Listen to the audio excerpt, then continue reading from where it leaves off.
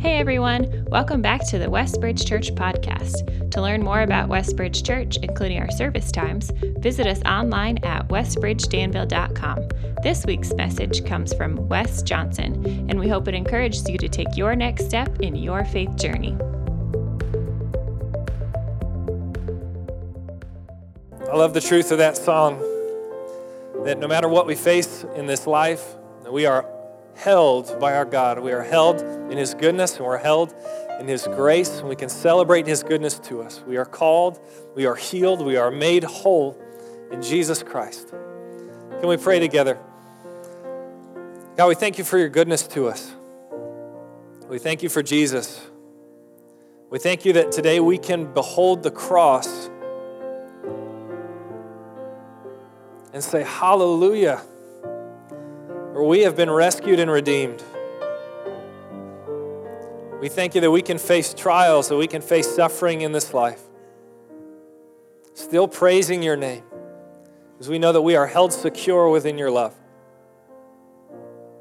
God, we thank You that You've given us Your word today. We pray that as we read Your word, God, we pray that it would penetrate into the deepest parts of who we are, God, that it would reveal something new about Yourself to us, that You would open up our eyes to see a bigger picture of who You are and a bigger picture of Your will for us. And it's in Your name that we pray. Amen. You can have a seat. Well, in case you don't know me, my name is Wes Johnson. I'm the worship director here at Westbridge, and I am really excited for what we're going to be talking about today.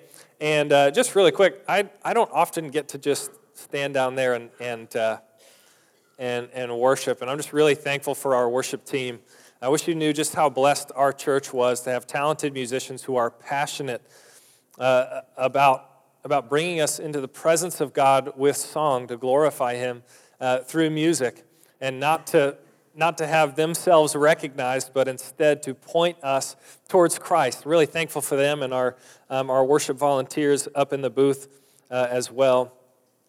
They do an awesome job in ushering us into the presence of God on a Sunday morning when we get to gather together. So I'm really glad to be here with you, and really glad that you are here. As it says up on the screen, we're going to be talking about Proverbs today. And in case you weren't here last week, we had an awesome message from Bo Humphrey about what it looks like to pursue Christ in the good things in life. Now, I think we talk a lot about what it looks like to pursue Christ in the hard times, in the difficult times of life. But Bo gave us a great message on what it looks like to pursue Christ in the good things and enjoying God's gifts to bring Him glory without falling into being envious of what other people have, or coveting other people's things, or falling into idolatry, where we elevate the creation above the Creator. And there was something that Bo said last week that was just ingrained in my mind, and I want to remind us of it again today, because I hope you didn't miss it. And this is going to act as kind of our springboard to dive into the book of Proverbs and the wisdom of God. And what he said was, there is no part of your life that has not been touched by the gospel, because there is no part of your life that was not touched by sin. If you have a relationship with Jesus Christ, there is no part of your life that has not been touched by the gospel, because there was no part of your life that was not touched by sin. This is a truth that I hope we can understand today. It's going to kind of act as our part of our foundation point as we look at God's wisdom in the book of Proverbs. When we acknowledge that as Bo talked about, we have a tendency to compartmentalize our lives, don't we? We have this part of our life and this part and this part. And sometimes we think, well, God cares about this part, but God doesn't care about this part and this part so much, so I'll honor God over here and then do my own thing over here. But if we are in Christ, the gospel is changing everything. It's changing every area of your life. And the power of the gospel by the Holy Spirit in you, the Holy Spirit in me, is restoring, it's renewing, it's transforming us into the image of our Creator. And this is a starting place for us as we begin to look at what wisdom is. Because today we're going to be talking about wisdom. What is it? Where does it come from? What does it look like practically in our lives? And how can we attain wisdom?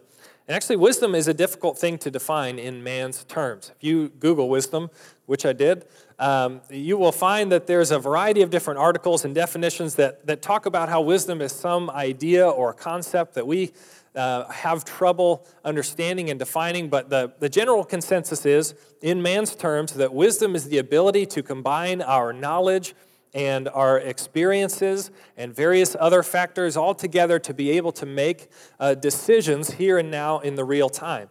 And what I hope that we'll get into today is how the Word of God spells out for us God's wisdom so we can have a greater and a deeper understanding of what wisdom is, where it comes from, and what it looks like and how we can attain it. And so do something for me really quick. I want you to think of somebody who you would say is wise. You picture that person in your head.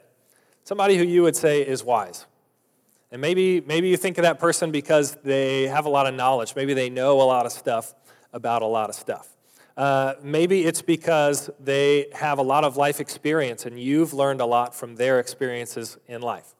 Or it could be because they are just really good at giving advice. I think we all have that one person that we go to when we need advice. So now let's go opposite end of the spectrum. And I want you to think of somebody that you know of who maybe is lacking in the wisdom department.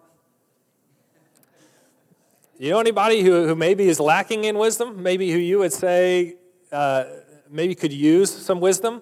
Those of you who are looking straight ahead, I'm just going to assume it's because the person you're picturing is in the seat next to you.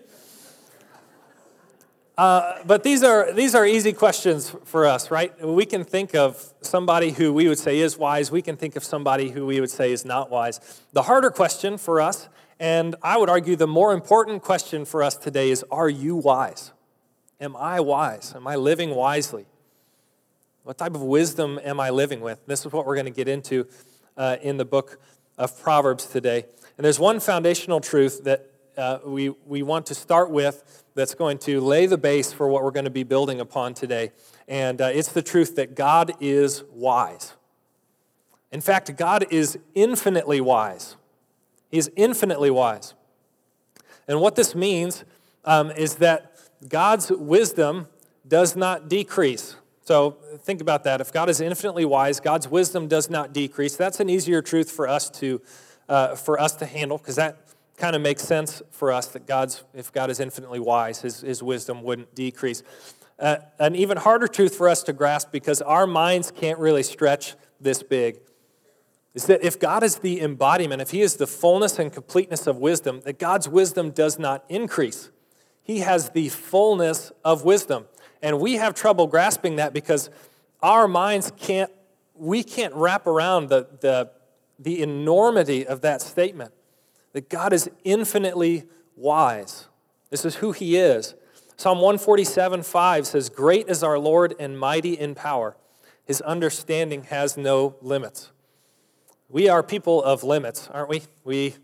We live within a lot of limits. And we love putting limits on things. And we love when people shatter the limits to create new limits. Probably the easiest application we see of this is in sports, right? When, say, track and field, somebody jumps farther than anyone's ever jumped before, or jumps higher than anyone's ever jumped before, or runs faster than anyone's ever run before. And we get a new perspective of what the limits actually are, and we celebrate that and we cheer. And even in our culture, when we think, the one that came to my mind was space exploration. When we send something into space farther than anyone's ever gone before, and our knowledge of the limits grows, but our knowledge of the limits cannot grow big enough to understand that God's understanding has no limit. We can't put a box around it. We can't put walls around it. That's what we're used to because this is the kind of world that we live in currently. Paul is writing to the Romans about the riches of God's grace in saving the Jews and in saving the Gentiles. And it's almost like in chapter 11, Paul just bursts into song as he thinks about this, and he says, "Oh, the depth of the riches of the wisdom and knowledge of God. How unsearchable his judgments, and his paths are beyond tracing out. Who has known the mind of the Lord, or who has been his counselor? Who has ever given to God that God should repay them? For from him and through him and for him are all things. To him be the glory forever. Amen and amen." And so I hope today we can begin to get this into perspective for ourselves, the vastness, the enormity of God's wisdom, that He is the fullness of wisdom. And when we begin to think about that, you may be thinking, how does God's infinite wisdom directly affect my life? And it does in a variety of ways. The biggest one being that if God is infinitely wise, this means that God's plans are the best plans. Always. This means that God's ways are the highest ways, always. So apply that to you. This means that God's plan for your life is the best plan. It's better than any plan that we could come up with ourselves. And this is a really hard truth for us to come to grips with. The fact that in God's infinite wisdom, He's never surprised, He's never uncertain, He's never confused. And if I think about the fact that God's plan is the best plan for my life, that can be hard to come to grips with, especially if I have gone through difficult things in life. If you've walked through something difficult in your childhood, if you've struggled through health problems, if you've walked through difficulties in your marriage or difficulties at work, then this is a hard thing for us to come to grips with, that God's plan is the best plan. But I'll encourage you today, if we can begin to get this into perspective for ourselves, we will see the fact that we can find so much rest, we can find so much peace, so much hope in coming to grips with this truth, that God's plan for my life is the best plan, better than anything I could ever come up with. You know, we just sung about God's goodness, and that verse that talks about that in this life I may experience suffering, but I'll remember what Christ did on Calvary so that I could experience life with Him forever. If we will come to grips with the fact that God is infinitely wise, and in His infinite wisdom, His plan for my life is better than any plan that I could think of, then we can have security in that. We can have rest. We can have peace in this life in that truth. And even if you think about God's wisdom in our salvation, 1 Corinthians talks about this, that God makes foolish the wisdom of the world. And think about the plan of your salvation through Jesus. This plan would be nothing that we would think of. And 1 Corinthians talks about how God's wisdom, essentially, it is, our wisdom pales in comparison to God's wisdom. And the fact that God's way to redeem us was to send His Son to be born to a teenage girl in some nowhere town, in Nowhereville, in a stable, in a manger surrounded by animals, and that child would grow up to be a man, that He would be crucified and killed on a cross by those who claim to know and love God. That just sounds crazy to us. But God's redemptive plan, He designed it that way, He planned it that way so that we would know that we are not saved by our wisdom and by our knowledge. We are only saved by the wisdom and the power of God that was at work in Christ coming down to die on the cross for you and for me. This is God's wisdom being played out in our salvation. It's pretty amazing to think about. And so today we're going to be talking about how God's wisdom from His Word can be practically seen, practically used in your life and in my life from the book of Proverbs. So if you'd like to turn to the book of Proverbs, if you've got your Bibles with you or there's a Bible under the seat in front of you, we're going to be going through a lot of text today, and it will be up on the screen. If you've never read the book of Proverbs, it's not like most other books where it's in a story format. Part of it is, or most of it doesn't even build thought, then build the next thought, then the next thought. Proverbs is a collection of short sayings of wisdom. And most of these, as we'll see in the start of the book, have been attributed to Solomon, but we know there are some other authors towards the end of the book as well. And also with a lot of other books in Scripture, we read the book, and from its content, we can kind of determine why it was written and why we have it. Like in Paul's letters, we read the content of Paul's letters, and we see why Paul was writing to a certain church, and we see how that wisdom from his letters can be imparted to us here in the present time. But for Proverbs, we don't have to guess. It takes out all of the guesswork for us, and it has, in the first 7 verses, it gives us the purpose for why we have the book of Proverbs. So just starting in verse 1, it says, the Proverbs of Solomon, son of David, king of Israel. So this is why we have all this information in the book of Proverbs. It is for gaining wisdom and instruction, for understanding words of insight, for receiving instruction in prudent behavior, doing what is right and just and fair, for giving prudence to those who are simple, knowledge and discretion to the young. Let the wise listen and add to their learning, and let the discerning get guidance. For understanding proverbs and parables, the sayings and riddles of the wise. The fear of the Lord is the beginning of knowledge, but fools despise wisdom and instruction. And so here we see the purpose of why we have the book of Proverbs is for us to gain wisdom and instruction. Specifically, gaining wisdom and instruction so that we can know what is right and just and fair, and so that we can live with God's wisdom and we can live with discretion here in this life. And here in these first 7 verses, it tells us what it's for, but it also tells us where it starts. So verse 7 is where it says, the fear of the Lord is the beginning of knowledge, but fools despise wisdom and instruction. Proverbs 9:10 says this again, but a little differently. It says, the fear of the Lord is the beginning of wisdom, and knowledge of the Holy One is understanding. So if we want to know where wisdom begins, it begins with the fear of the Lord. And so we're going to have to kind of break down what this means a little bit, because if you look at this definition, if you were to break it up to just look at the word fear, this is not the kind of fear that's like a terror kind of fear where you huddle up in a ball and you're in the corner like we are sometimes if you're afraid of spiders or snakes or heights or something like that. But this is a reverent fear of the Lord. Mount Everest has been in the news a lot recently. I think I have a picture of Mount Everest in there. There it is. It's awesome. It's been in the news a lot recently because there is overcrowding at the summit. I don't know if you've read about this, but it's fascinating that there is overcrowding at the summit of Mount Everest. People are dying waiting in line to be able to stand on the summit of Mount Everest. And for these hikers who are going to hike Mount Everest, this is not preparing for a vacation like you and I would prepare for a vacation, where we get our outfits together and we put them in the suitcase. Or if you're like my brother Michael, you get your one outfit together and you put it in the suitcase, and that's the one you wear for the next 7 days. And then the family gets in the car, and then you drive to Everest, and you take your family selfie at the bottom, and then Siri tells you the fastest way up. And then you lace up your boots and you go. This is different. There are months and months of training, of understanding the mountain, knowing the mountain. Because when they're up there on the mountain, they are no longer calling the shots.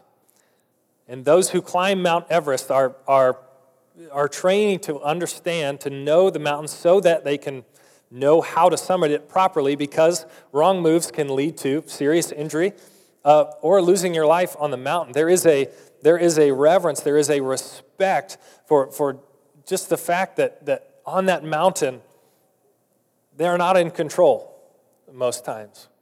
And so when we broaden that small picture out, so much bigger is the reverent fear of the Lord. When we think about the fact that this is the God of the universe, He spread out the expanse of the universe. He placed each star. He calls each by name. He formed the earth with a word.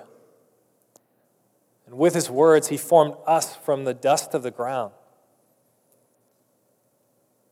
And this is where it starts, when we begin to understand with the proper perspective who God is, an accurate picture of the God that we serve, and an accurate picture of our place. And thinking about the fact that without Jesus, I would be left dead in my sin, stuck in my sin, an eternity away from God. But because of God, because of God's infinite wisdom and power, Jesus came to die for me so that I can step away from my sin, I can be freed from guilt and shame, and I can step into a life full and free that God offers me. If we're going to begin to understand the wisdom of God, it starts with the fear of the Lord. It starts with a reverence for the vastness of who God is, His power, His might, His glory, and understanding where we fit in all of that. And only then, when we get these perspectives and priorities correct, can we begin to understand what wisdom is. This is where wisdom starts, is humbling ourselves before the God of the universe. And so we're going to briefly look at 3 major themes in Proverbs that the book addresses, and there are way more than this. If you've never read the book of Proverbs, you can do it really quickly, but it is packed with really practical wisdom of how God's wisdom can be played out in your life, in every area of your life.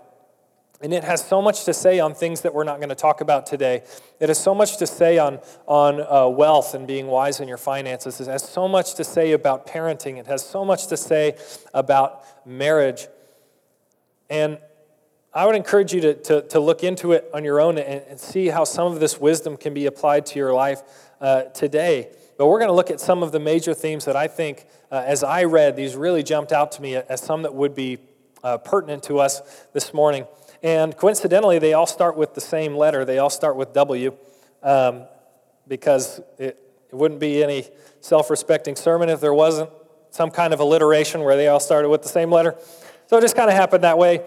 But the first one is work, is our work. How does God's wisdom play out in my work? As Bo talked about last week, we were created to do meaningful work. When God created man in the garden, he gave them a role, he gave them a job, and the job was to fill the earth and subdue it, to tend what God had created. And that was man's meaningful work. They could find meaning in that work as they found meaning in their Creator. They could find that work to be fulfilling, to be enjoyable. But because of the effects of sin, sin marred that. Sin has messed all that up within our work, and our priorities get mixed up. But now, because of the gospel, through Jesus, our work is being redeemed. Our work is being transformed. It's being changed to where now, with the proper perspective, I can go into my 9 to 5, Monday through Friday, and I can work to the glory of God, find meaning and fulfillment in that as I live to serve the Lord. And specifically in Proverbs, we want to talk about what Proverbs says about our work being marked by 3 things: marked by diligence, by humility, and by discernment. The first one being diligence, and for there we go to Proverbs chapter 6. And it's going to be Proverbs 6, verses 6 to 11. And it says this: "Go to the ant, you sluggard. Tell us how you really feel, Solomon. Consider its ways and be wise. It has no commander, no overseer or ruler, yet it stores its provisions in summer and gathers its food at harvest. How long will you lie there, you sluggard? When will you get up from your sleep, a little slumber, a little folding of the hands to rest, and poverty will come on you like a thief, and scarcity like an armed man." So when we read this, it sounds a little harsh, doesn't it? This is a wake-up call. This is a wake-up call to be diligent in our work. And the example given to us is the ant. The ant does not have a boss like we would have a boss, and yet it goes out and it gathers its food at harvest. It stores its provisions for when winter or the hard times come. And this is the example for us that God's wisdom at play in our work is when we work hard, when we work diligently to the glory of God. We get a better picture of this, or a fuller picture of this, I should say, in the book of Colossians, chapter 3. If I could read this for us really quickly, starting in verse 22. It says, "Slaves, obey your earthly masters." Now, we aren't slaves to earthly masters, but this same type of relationship translates into if you are working for an earthly boss, right? "Slaves, obey your earthly masters in everything, and do it not only when their eye is on you, or to curry their favor, but with sincerity of heart and reverence for the Lord." There's that idea of reverence again, that we are working out of reverence for the Lord. "Whatever you do, work at it with all your heart as working for the Lord, not for human masters, since you know that you will receive an inheritance from the Lord as a reward." It is the Lord Christ that you are serving. So this part in Proverbs is a wake-up call for us, and combined with this truth from Colossians, we realize that we can, because of the gospel, find meaning and fulfillment in our work because we recognize that we're not working for this. We're working for this. We're working for not our bosses down here, but we're working for our God in heaven, knowing that what we're working towards is an inheritance that nothing on earth could ever touch. And so if we are wise in our work, we have a proper perspective in what we're working towards. And as we're working to please the Maker, and God is honored when we work diligently. Another mark of wisdom at play in our work, in a really practical sense, is through humility. This one is a big one for me, and I assume that it may be a big thing for some of you as well. How does wisdom play out in me being humble? And specifically, Proverbs addresses a lot the idea of being teachable. Am I humble enough to be teachable, to be able to accept correction, to be able to accept discipline, to be able to accept advice and commands? And this is a big thing that can translate into multiple areas of our lives. Are we teachable followers of Christ, able to learn from God's discipline, from God's correction? Are we teachable spouses who are ready to learn from each other, to submit to each other out of reverence for the Lord? Are we teachable employees and employers to where we're not too prideful that we can accept correction, that we can accept criticism, that we can accept advice? Proverbs 10:8 says, "The wise in heart accept commands, but a chattering fool comes to ruin." I think it's important to note here that when Proverbs and elsewhere in Scripture, when it talks about a fool, or earlier it talks about the simple, this may be a little bit different than how we might use or think of the word fool today. This is not a reference to someone who lacks intelligence. This is a reference to someone who lacks morals, someone who lacks moral direction, someone who is inclined to evil. So this tells us so much about wisdom. If wisdom is the opposite of foolishness, and foolishness is lacking moral direction, then wisdom is walking within God's moral design for us, walking in the path of righteousness. And so if we want to do that, it says the wise in heart are able to accept commands. And the big problem that gets in the way, the walls that prevent us from being able to do that, is our own pride. This is a huge thing for me. The pride that comes up and it creates resentment and it creates discontentment when somebody tries to tell me how to do something, and when somebody tries to come in and correct me, when someone tries to come in and give me advice that I don't want. My pride gets in the way and it creates all sorts of problems. Proverbs 11:2 says, "When pride comes, then comes disgrace, but with humility comes wisdom." If we can humble ourselves to the point of being teachable, with humility comes wisdom. It's almost as if when we humble ourselves, it opens up the door for us to gain wisdom. Proverbs 13:10 says, "Where there is strife, there is pride, but wisdom is found in those who take advice." The next part of our work that is being redeemed by the gospel, and that is something that we can change and that we can live in, is this idea of discernment. Discernment being executing good judgment, making good judgments. We saw in chapter 1 there that we have these proverbs so that we can receive instruction in prudent behavior, doing what is right and just and fair. Living with God's wisdom, pursuing God's wisdom, helps us to know what is right. It helps us to know what is just, and it helps us to know what is fair. And I think we can all probably think pretty easily of some practical applications of this, particularly maybe in your working environment. That being wise means making good judgments, not making rash decisions. Proverbs 13:15 says, "Good judgment wins favor, but the way of the unfaithful leads to their destruction."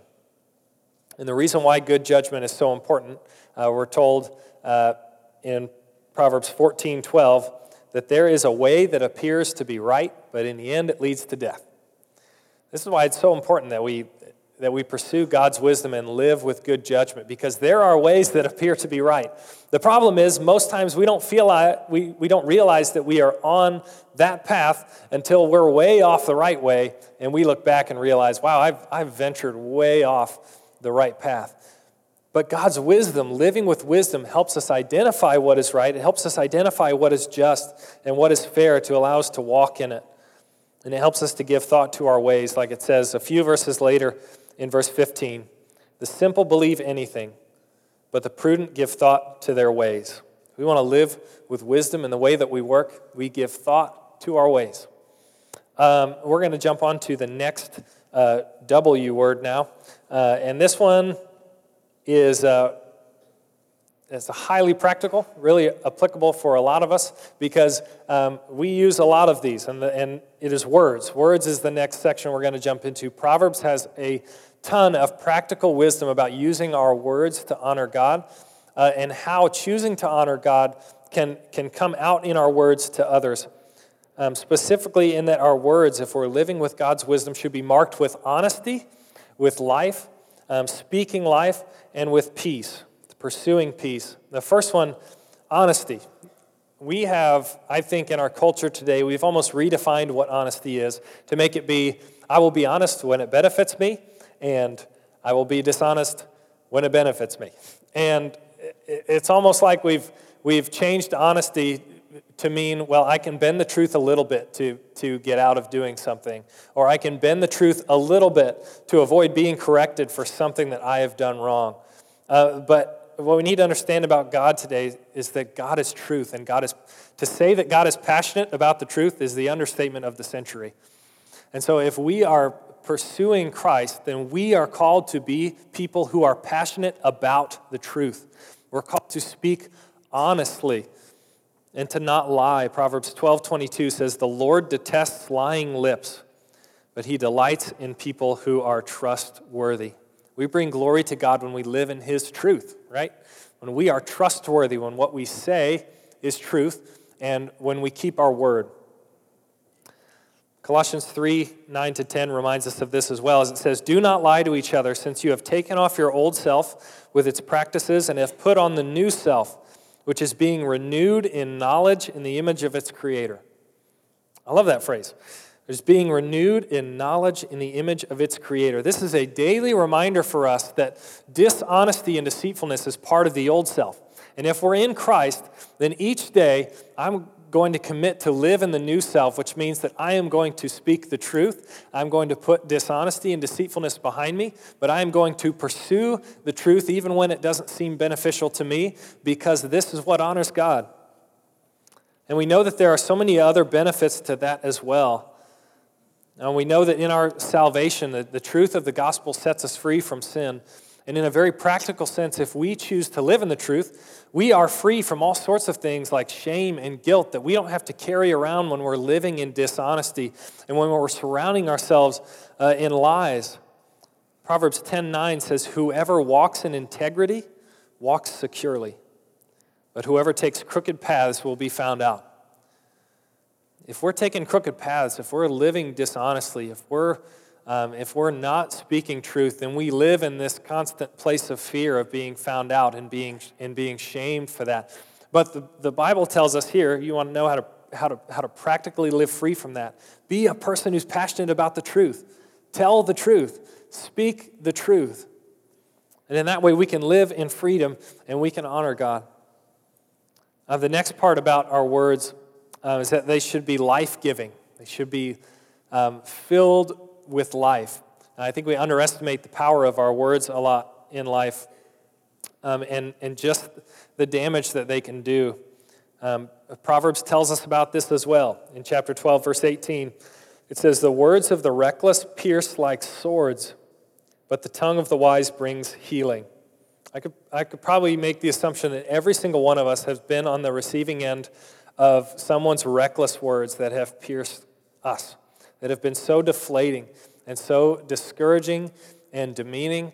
And this is not a character trait of someone who is pursuing Christ. If we're pursuing Jesus, it says the wise tongue, or the tongue of the wise brings healing.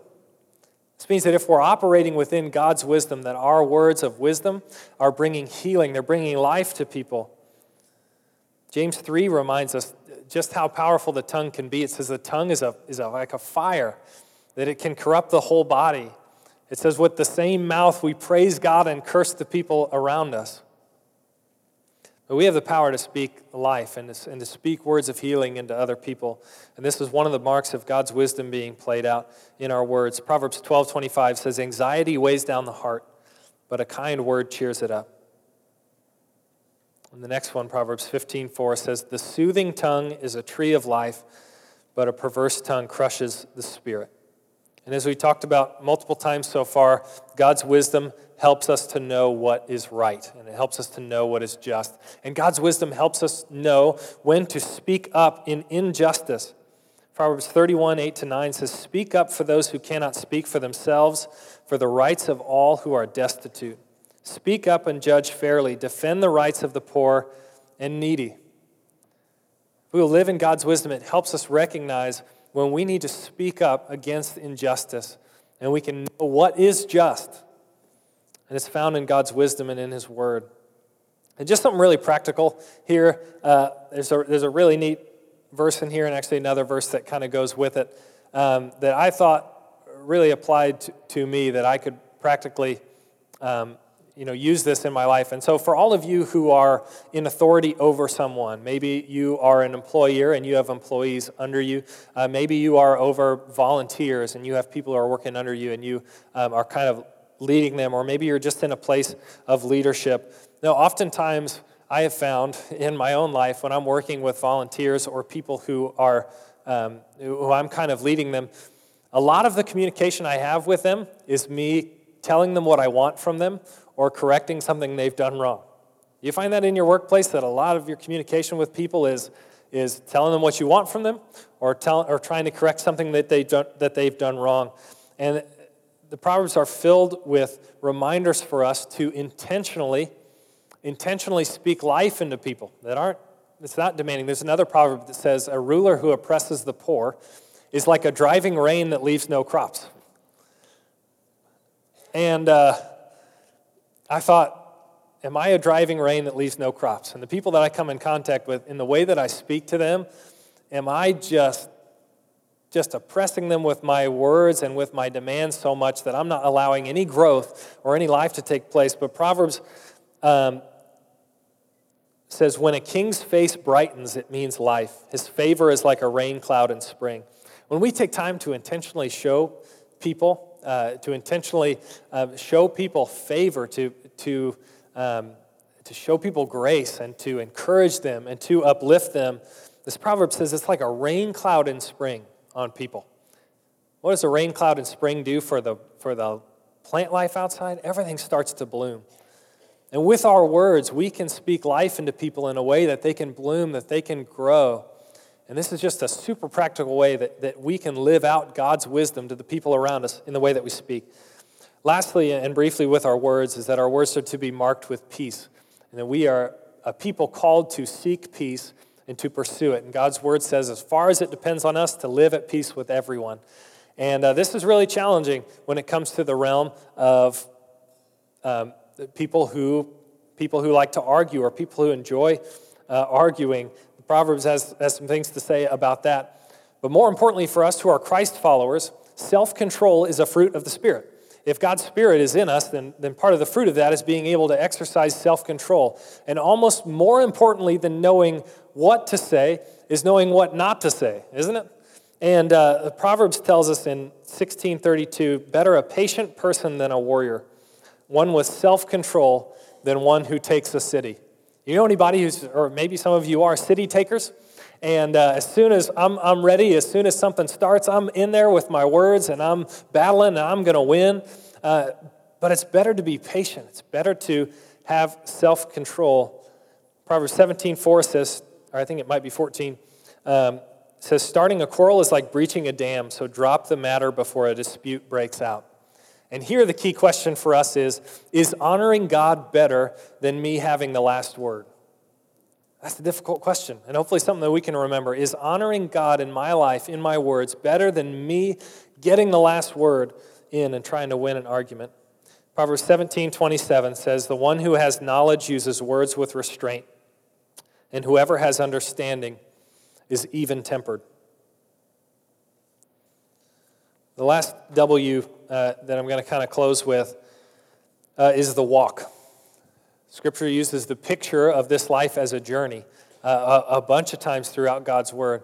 And this idea that we are on a path. This life is like a journey, and the picture of a path implies that there is a destination at the end of that path, and that we need to be aware of what path we are on.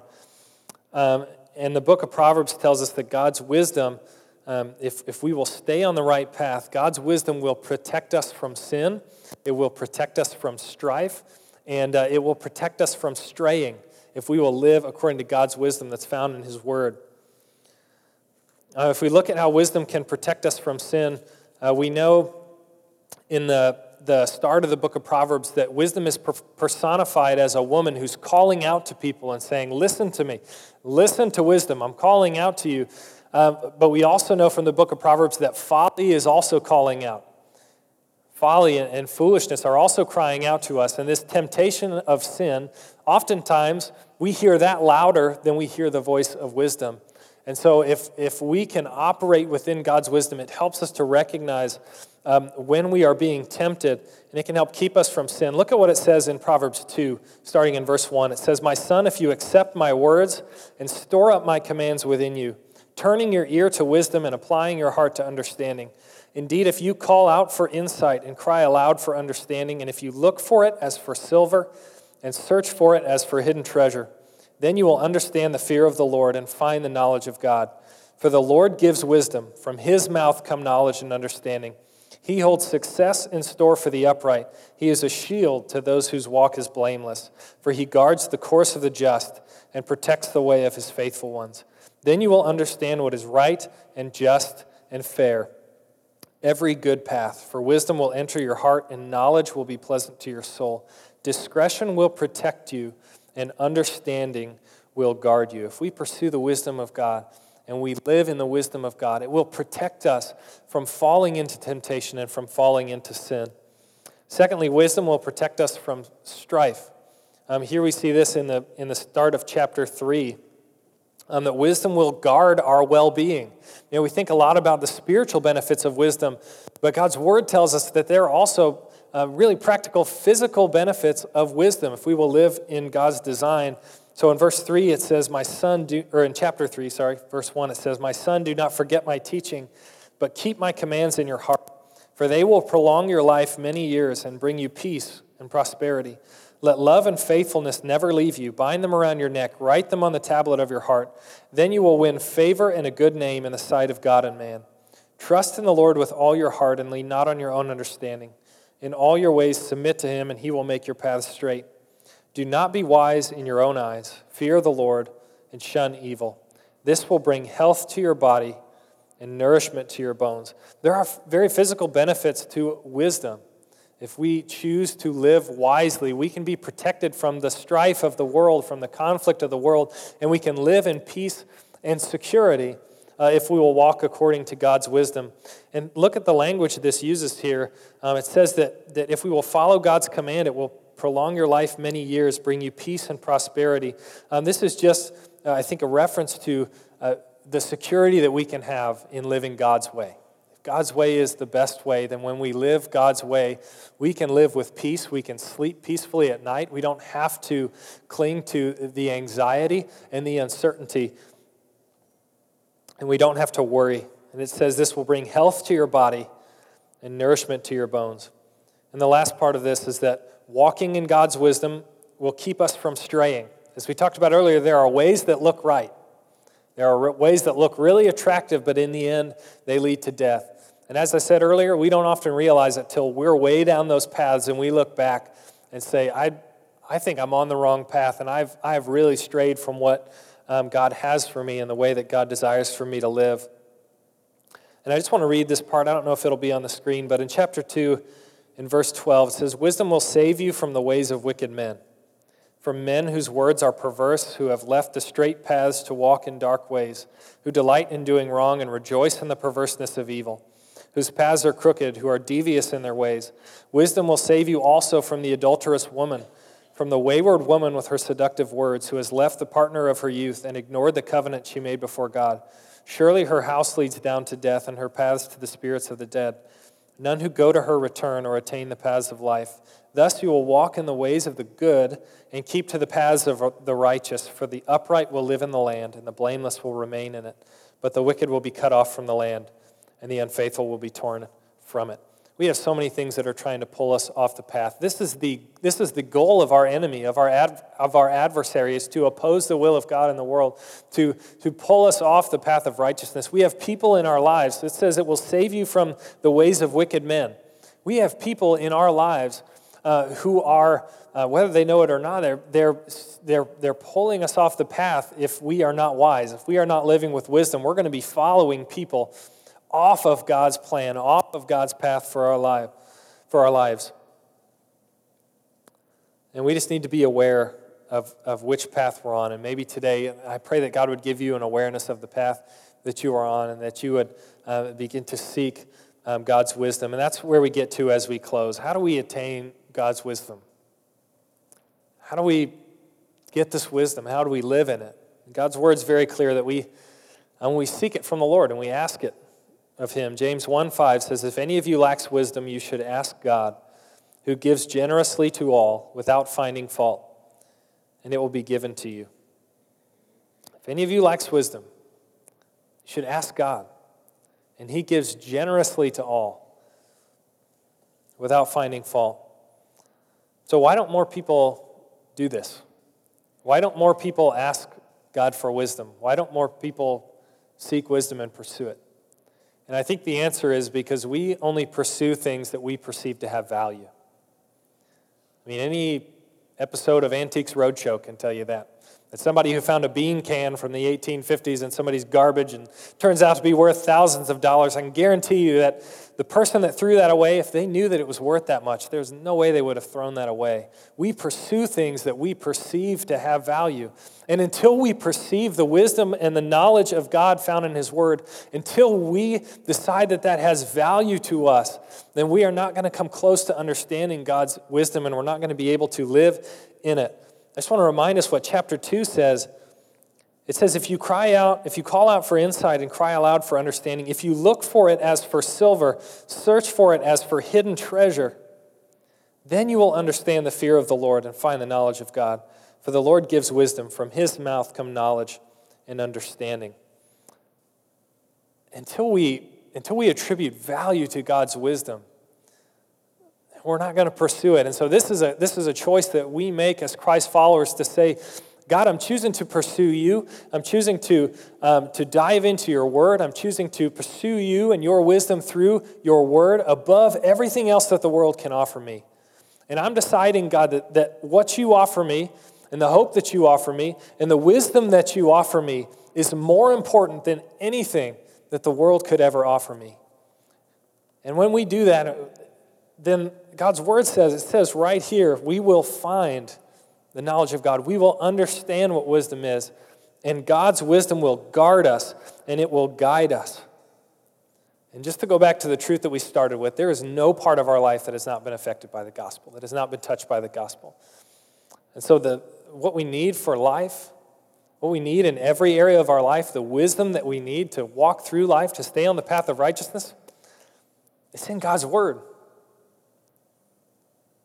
And we are to pursue God above everything else. And so my prayer for us today is that by the wisdom and the power of God, just to pull from this verse from God's word, that we would not conform any longer to the patterns of the world and the world's wisdom, but that we would be transformed by the renewing of our mind, so we can be able to test and approve what God's will is, his good, his pleasing, and as we talked about, God's perfect will. Would you join me in prayer? God, we thank you that you've given us your wisdom through your word. We thank you that by the cross we can have new life. By the empty grave, God, we know that we have a hope that is eternal with you. We have a hope that lives because Jesus lives, that one day we'll spend an eternity with you in your presence. But God, while we're here on this earth, we thank you that you have not left us alone. You've given us your spirit, and you've given us your word. And so, God, we pray that if any of us lacks wisdom this morning, God, that we would ask from you, that we would pursue wisdom at its source today, God. From your mouth come knowledge and understanding. So, God, help us to develop a passion for your word, a passion for the truth, a passion to live wisely, to realize that you want to change, you want to transform even the smallest and most mundane areas of life to bring them in alignment with your will. And God, if any of us have strayed from the path today, Lord, we pray that you would just make it abundantly clear to us today that we've lost sight of what matters. Bring us back into a correct reverence for you, God, a proper perspective of who you are, the vastness of who you are, and the amazing love that we get to live in and be recipients of through Christ on the cross.